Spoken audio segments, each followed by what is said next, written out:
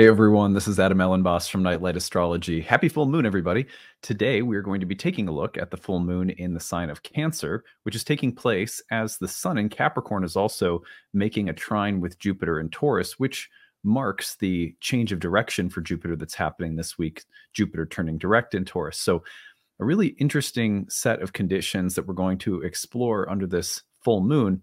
In addition to the general significations of the moon in Cancer, we'll be looking at a variety of different contextual factors in the sky right now that give us more clues as to what this full moon brings with it. So, anyway, before we get into it, as always, don't forget to like and subscribe. Share your comments and reflections as you have them. We'd love to hear from you guys. It's nice to read your reflections. If you have a story to share, you can always use the hashtag grabbed, and we'll gather some of those stories for a future storytelling episode. You can find transcripts of any of my daily talks, of course, on the website, nightlightastrology.com. And I hope for all of you out there who were celebrating Christmas yesterday, that you had hopefully a restful time. And if you weren't, then I hope you had a restful start to your week either way. We're preparing for the new year, of course, this week, which means we are in the final days of our annual Kickstarter campaign with just 5 days left, just 5 days of fundraising to go. We are trying to reach 1,777 backers. As of the time I'm recording this, we are at 984 that we've gathered so far. Thank you to all of you who have pitched in, pledged to support this channel in 2024. We deeply appreciate it from me, my family, my staff. We so deeply appreciate your support. As of right now, we still need 795 backers in the last 5 days. Can we get there? I think we can. I think we can make a heroic push in these last days to meet our goal and build our affordable reading service, build out the website to support the affordable reading service, keep offering everything that we do free, accessible, easy, from classes to content. I deeply believe in this work, and I believe in the audience and the generosity of this audience year after year to help us meet our goals. You can find the link to the Kickstarter pinned to the top of the comment section or in the description of this video. We really need your help. We're coming down to the deadline now, just 5 days away on New Year's Eve. I think it actually technically goes through to like 9 or 10 in the morning on New Year's Day. But as you know, I've been trying to share something of myself. And right now, as a lot of you are thinking of pledging perhaps in the final hours, remember that one of the greatest benefits that we offer are our class passes. So you can come and study astrology in depth in any of our core training programs. We have a first, second, and third year program in ancient astrology. And there's crossover between the ancient approach that we study and modern archetypal and psychological astrology that is present in all of our programs. You can learn more about those things on the website, nightlightastrology.com, if you want to go over there. You can also find the link to the Kickstarter there. But on that note, here's 3 reasons that you may want to study astrology in 2024 or continue your studies.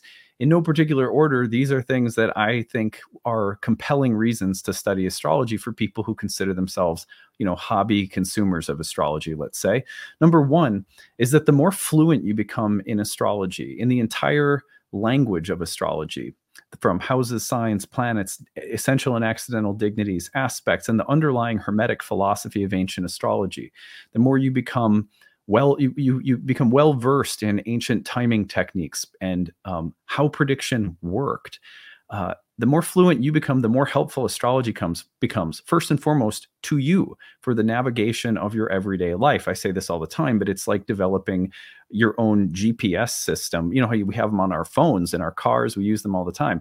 Astrology is like that, spiritually speaking, to be able to have a more deep and well-rounded and fluent connection to the language of astrology is going to help people use astrology more effectively and more powerfully in your everyday life.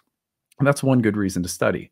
Number 2 is moving through a structured curriculum in community with other people and with a staff and with a really well-developed, well-intentioned curriculum that moves you in an intelligent direction from start to finish. In community with other people, where conversation and dialogue and interaction with teachers and professionals who have been doing this for a while. This will give you confidence, not just confidence to maybe go and start your own practice. For many people, they'll do that, but confidence in why you're using astrology and how to use it for yourself, for your own spiritual benefit, or for the benefit of those that you're close with. Going through a curriculum in community that's well structured, well designed, deeply supported, is something that gives most people tremendous confidence. And with that comes the ability to use astrology for yourself or others throughout the entirety of your life. And number 3 is that astrology becomes the most real when you watch real astrology being done for real people. One of the things we pride ourselves on in all of our programs, in the year 1 program, the last third of the program is live people coming into the classroom where you get to see me perform live readings just like a day in my practice.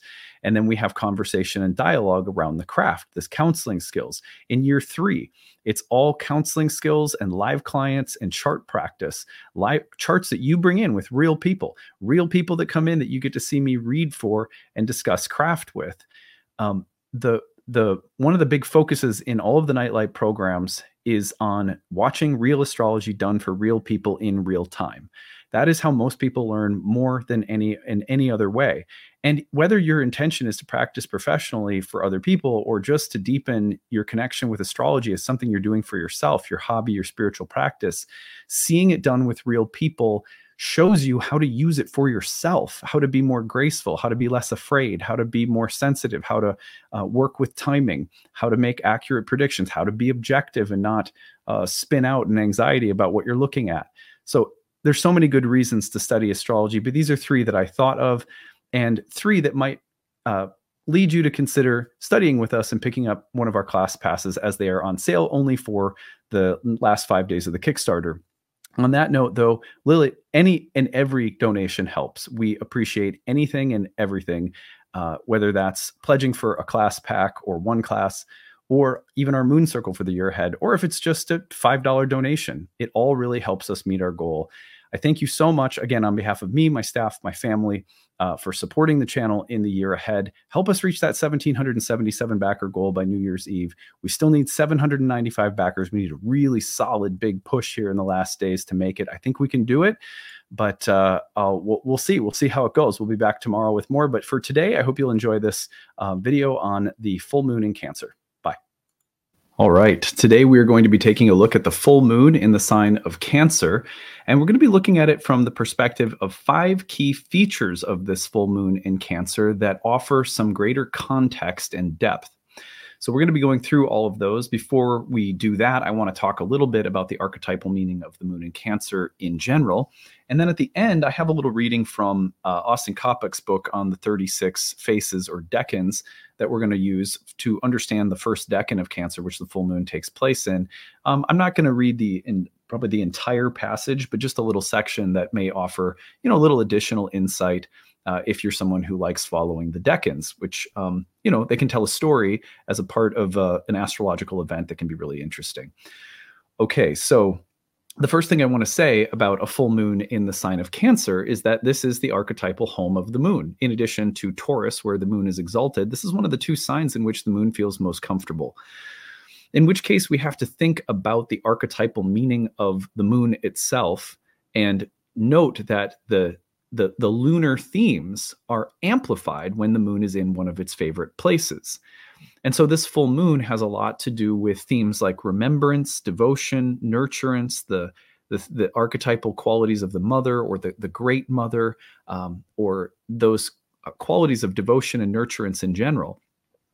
When a full moon like this comes up, it can do one of 2 things. It can amplify those qualities and, almost like it's just like pouring moon and Cancer themes, which can feel really wonderful. The warmth, the feeling of security, the feeling that your needs are met a little bit more easily or smoothly, or that you're finding emotional connection and closeness with others just coming a little bit more naturally. And those can make a full moon like this in Cancer really auspicious. Like, it's just nice to have that warm Cancerian feeling of closeness. It's like a hot cup of cocoa, as a Sun and Mercury in Cancer, I'm like, ooh, this is my jam. I like this. But the full moon in Cancer can also amplify the spaces in which we need those things but are lacking them.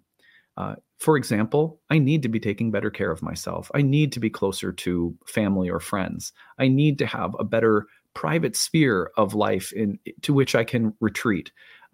I need to be caring for things in my life because the caring for the things that I love, whether it's people or plants or a craft or an art, when I care for those things, they also, there's a reciprocity, and I feel good when I do those things. And I'm realizing right now that I haven't been, and I need to. So that can come up. On the other hand, those things are people that need you, can make their needs, they can make them more clear. The people, the plants, the animals can suddenly say, hey, you've been so busy, you've been neglecting me. And we forget that with cancer, always the greatest source of happiness is in and through the emotional bonds that we share. And it doesn't always have to be with people. It could be with a musical instrument you play, or with a craft or an art form. And when you devote yourself to it, it gives back to you. It's like a hug that goes both ways. So with Cancer full moon, it can be about an overflow of these Cancerian qualities that we're experiencing right now. It can also be about the amplification of the needs that we have that aren't being met. I need to go do something to take care of that. Or people or things in our life saying, hey, I need more of your care, and I'll give back to you when you care for me. I will. That's the other thing to remember, is that sometimes the full moon in Cancer draws our attention to areas that are needing that warmth and devotion. Now, the other thing to, my wife's a Cancer rising. She likes to say, tend the living things first. This is a Cancer full moon kind of theme that we might think about right now. And I don't know where she heard that. She might have heard it somewhere else, but I asked her one time, well, say more about that. And she said, well, what I mean is, before I look at all of the renewable stressors in my life, I look at the living things. The renewable stressors are the ones that never go away, that also aren't like living, like the dishes or the laundry. I mean, there's always going to be more laundry. There'll eventually be more dishes. It doesn't mean you don't ever do them, but it means before you do those things that are renewable stressors, look at the living things. How are the kids doing? How's my husband doing? How's my wife doing? How are the plants? How are the dogs? How are my relationships with people? How are, for me, my clients, my students, so the staff that work at Nightlight. It's like, tend the living things first. This is a Cancer full moon teaching. When you tend the living things first, anytime you tend and care for things in a truly Cancerian spirit of giving and receiving, you receive the same thing you give, like a hug. You're getting it as you're giving it.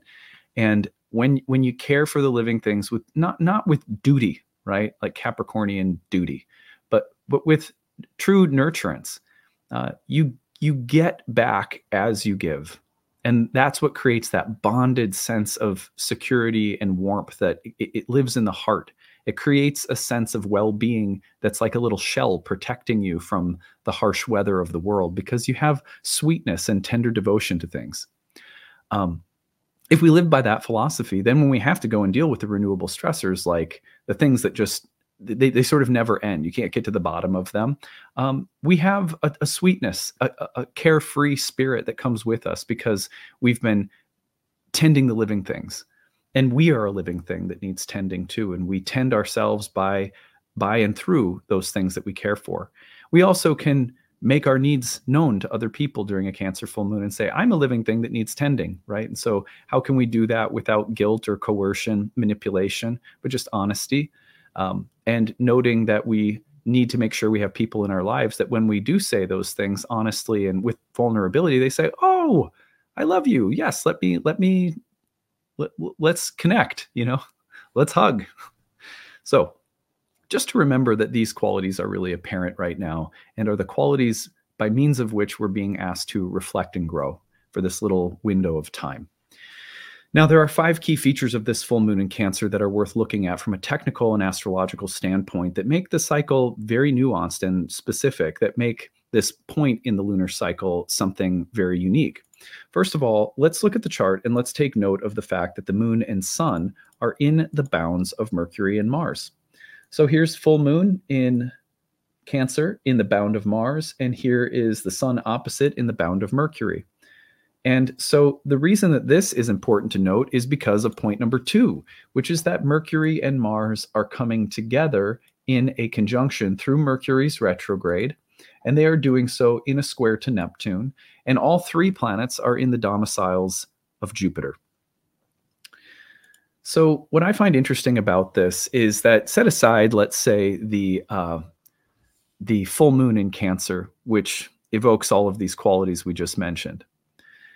That these qualities are coming in and around a time where there is a tremendous emphasis on ideas and beliefs that we might feel like we are fighting for, crusading for.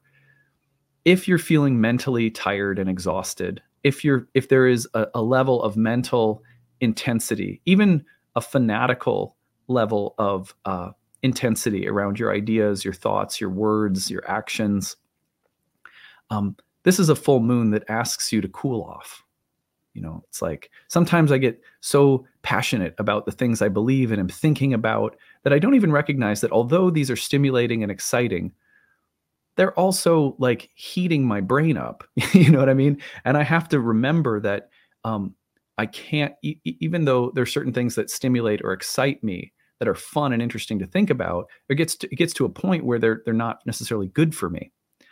This is a full moon that could be asking us to cool off when it comes to our thoughts, our ideas, our beliefs, our convictions, a mission or crusading quality that we feel like, maybe we feel like we have to be thinking and acting so intensely for the sake of some kind of emotional security. But it rarely works that way.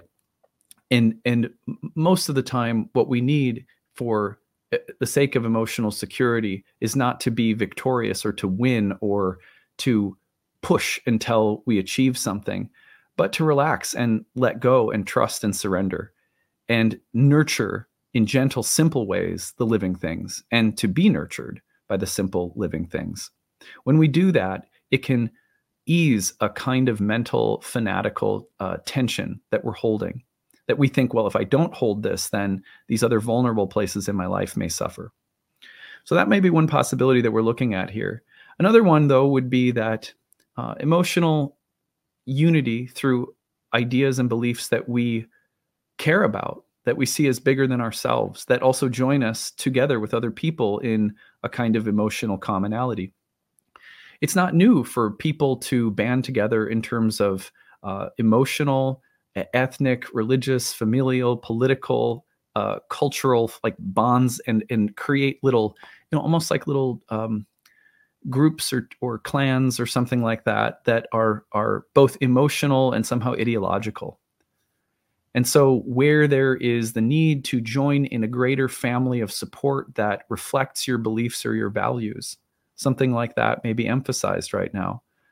But the potential for us to be, maybe we're being asked to explore some ways in which we can become, again, fanatical through various groups or communities that we identify with emotionally. And so because we're identified with various people and groups on an emotional level, they grant us some sense of security or emotional stability. It's much easier to allow ourselves to become fanatically identified with group think or group beliefs or something like that. There's nothing necessarily wrong with that, but if things are becoming too fanatical, if we don't have a way of separating and reminding ourselves that we are individuals and that we don't have to think or believe or act according to some kind of larger group behavior, then we may find that we're doing some emotional maturing right now, and that we are able to distinguish ourselves within various families or groups that we belong to as we clarify what our own beliefs or ideas are in contrast to those of other people.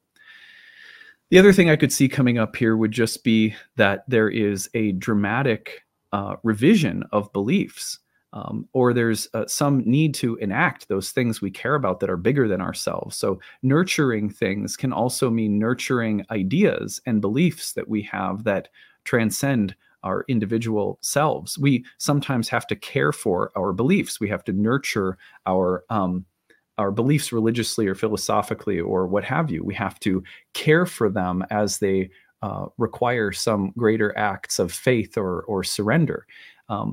Sometimes I think of this combination. I think of like the Knight of Cups in the tarot, which has a kind of emotional crusading quality. I am devoted to my mission. So that kind of, there's a feeling of that in the air with this as well. All right, let's go on to number 3 in the list, which is the Sun and Moon sextile and trine to Jupiter. So you'll see that the moon is sextile Jupiter and the sun is trine Jupiter. Now, this is fascinating because the full moon is in the exaltation of Jupiter, while Jupiter is in the exaltation of the moon. Of course, the sun trining Jupiter means that the very next thing that is going to happen is that Jupiter is going to turn direct, and this happens by the end of the week. What I love about this is that, remember, behind the Mercury-Mars square to Neptune is all three planets being in the rulership of Jupiter. Jupiter is in Venus and the moon sign, a sensual, earthy, stable Venusian, Taurian sign, the sign of the bull, and Jupiter's turning direct. When Jupiter turns direct, you can think of it like a time of breakdown, revision, or reflection upon those greater ideas or beliefs that grant some kind of unity to our life. And maybe there's been a breakdown or a temporary reflection upon those beliefs or ideas, and whether they're the right ones or how exactly to enact them in our lives. And so I love this moment as this kind of turn or shift of momentum with respect to values, ideas, and beliefs, and those that are important to granting a sense of emotional stability and safety, especially with the full moon in Cancer. So there's a tenderness and a vulnerability behind the fiery Mercury, Mars, and Neptune square that really has to do with Jupiter and the moon. And Jupiter and the moon are, together. It's about how do we create a sense of safety and stability that we can rely on, that can grant us a sense of ease. Now, everything's impermanent in the world, of course, so it might not be perfect stability, impenetrable, like everything keeps changing. But this is a Jupiter that's working on behalf of shifting the narrative somehow, or installing new ideas and beliefs that may grant greater stability and ease, harmony and grace. So I like this as a moment of a very positive turning point for Jupiter that is at work this week, right after the new moon comes through. When Jupiter, again, is connected in this way to all of the different configurations, from the full moon itself to Mercury, Mars, and Neptune all meeting. And Jupiter turning direct is often a sign of recovery after a period of delay, setback, or revision or breakdown. Now we're rebuilding something. So it's an emotionally intense week that leads to this sense of rebuilding something, or regaining momentum after a period of being tried and tested emotionally. So I love that signature. And then finally, the last thing that makes me really hopeful about this positive Jupiterian turning point at the end of the cycle is the fact that at the end of this week, just as Jupiter stations and turns direct, you will notice that Venus is in the bound of Jupiter and the sign of Jupiter, while Jupiter is in the sign of Venus and the bound of Venus. This is a very powerful form of mutual reception that comes in at the very end of the week and suggests that the greater goal of our this kind of Jupiterian revision and shift of momentum is here to create a more harmonious, unified, stable way of being. That comes through again with the full moon's emphasis on emotional warmth and security. So Venus, Jupiter are also clearly working together by the end of this week as Jupiter turns course and moves direct. So it's like we're really trying to create a better environment or a more emotionally supportive result or outcome, maybe after a period of being tried and challenged. And sometimes when we're tried or challenged, we also can become sort of fanatical and anxious and driven to extremes in our thinking. And I think a lot of that's going to be tempered this week from the full moon through the end of the week. So anyway, I hope that this unpacking has been interesting. I want to read you guys one thing to close, and this comes from Austin Kopic's book on the decans. The first decan of Cancer, where the full moon takes place, he writes about and this is his book, 36 Faces, The History, Astrology, and Magic of the Decans. And I believe it's out of print now, but here's what he says. In the tropical zodiac, the sun's time in Cancer begins with the summer solstice. Although now considered the fourth sign of the zodiac, in the oldest astrological arrangements, those of the Hellenistic period, the sign of Cancer was the first on the wheel. The scheme of this arrangement, the Thema Mundi, was considered the horoscope of the universe itself and began with Cancer. This harkens back to earlier Egyptian traditions, wherein the year and the world itself were thought to begin under the sign of Cancer. This is in many ways fitting, for Cancer is the sign of the mother, and it is within the mother that we all begin. Thus, in the first face of Cancer emerge visions of a child growing in the womb and the time-lapse footage of a seed sprouting within the earth. The spirit is embedded in the womb of the goddess, and from that seed grows a body. There is the intimacy between mother and child here. It appears that the mother nurtures the child just as the earth nurtures the seed, but there is a hidden reciprocity to the relationship. The child is an extension of the mother, her accomplishment just as the seed is the fulfillment of the earth's desire to bloom, the mineral lust for greater animation and dynamism. Yet if we look more closely at the figure of the child in the womb, we see that within it incubates yet another child, and in that child another, ad infinitum. For while we are nurtured and draw sustenance, it is ultimately so that we may bring into the world our children, the creations we dream of. This is not a hierarchy, but a chain of interdependence and growth. Yet we are not always given what we need by a kindly mother. Luna, whose influence in all of Cancer's decans is indisputable, is not merely the kindly mother. Her power is twofold. She gives as she waxes, but takes when she wanes. The moon has thus been routinely depicted as both the nurturing mother, but also as Artemis, the childless, skin-clad huntress, protectress, and devourer of beasts. To us, some is given, and the rest we must take. Biological and emotional hungers are thus seen in this face. And in this more savage light, the chain of mothers and children becomes an endless cycle of beasts, devouring and also being devoured in turn. A fragmentary Hellenistic text, the 36 heirs of the zodiac, sees the goddess Nike, winged victory, in this decan, a strange departure from the image so far discussed. Nike's most prominent role in myth was as Zeus's charioteer, and it is in this role that she is most often depicted. Yet what does a chariot have to do with the tender and fierce biological processes previously described? The vision of a charioteer seems out of place in this decan and less considered in the light of the tarot key 7, the chariot. The trump card correlated with the entirety of the crab sign. When we gaze upon a mother tenderly nursing her child or the wolf devouring the lamb, the matter is one of gaining the nutrients necessary to make the body, the spirit's vehicle, strong. Chariots have cross-culturally long been a preferred symbolic reference to the body as the vehicle of the soul. Thus, Nike, as the charioteer, is the one who knows the requirements of the vehicle. Though vulnerability and hunger are the needs which drive the events seen in the space, their product is strength, a vehicle fully sufficient for life's journey.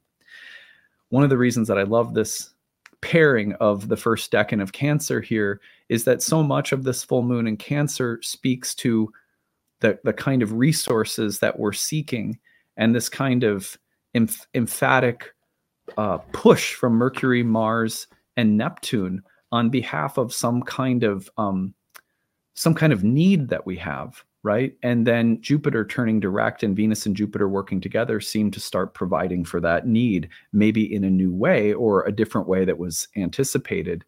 But it's like there's a cry for a resource and then a support that comes in through this week's energy, this week's lunar cycle. Though many of the core themes of this decan focus on the mother and child, the same dynamic permeates the quest for romantic love. It is the perfect support, half remembered from the womb, that gives rise to the human dream of similarly nurturing bonds between committed partners. The Rider-Waite gives to this face is the Two of Cups, simply titled Love in both Book T and Crowley's Book of Thoth. The card depicts two lovers joining their chalices and a red lion rising from the united cups. The three books of occult philosophy also focuses on the capacity for romance in this decan, though it is a comely young virgin which is pictured. Though thoroughly romanticized, the actual dynamic entailed herein is a mixture of hunger and sweetness. Love and need blend together here. You see how there's that quality of needing something, and Mercury, Mars, and Neptune are almost like wanting to fight to get there, but then that quality is sort of relaxed, and there's this ease and turning point and support that starts coming in where we realize maybe we can't push to get there. Maybe we have to trust or surrender to get there. It is this miracle of entwined vessels that may long for when they dream of the love that will save and strengthen them. This face's magical virtue is to establish mutually nurturing relationships. So I think that's what we see too. We see all of these mutual receptions coming through from full moon through the end of the week. Very beautiful. So anyway, I hope that this supports you this week as the full moon comes through today and as you go through the rest of your week moving toward the New Year's. On that note, don't forget that we are seeking the support of 1,777 backers. If you have not donated already to the Kickstarter campaign, if you value this work, if it gives you something good, please consider supporting us. You can find the link pinned to the top of the comments section or in the description of this video. When you go over there, pick up one of our class passes. Come study astrology with us in the year ahead, and we would absolutely love to take the journey of astrological learning with you. There's also a bunch of readings and interesting talks we provide that you could pick up as a reward for your, or a thank you gift for your pledge. So on that note, have a great day today, and we will see you again tomorrow.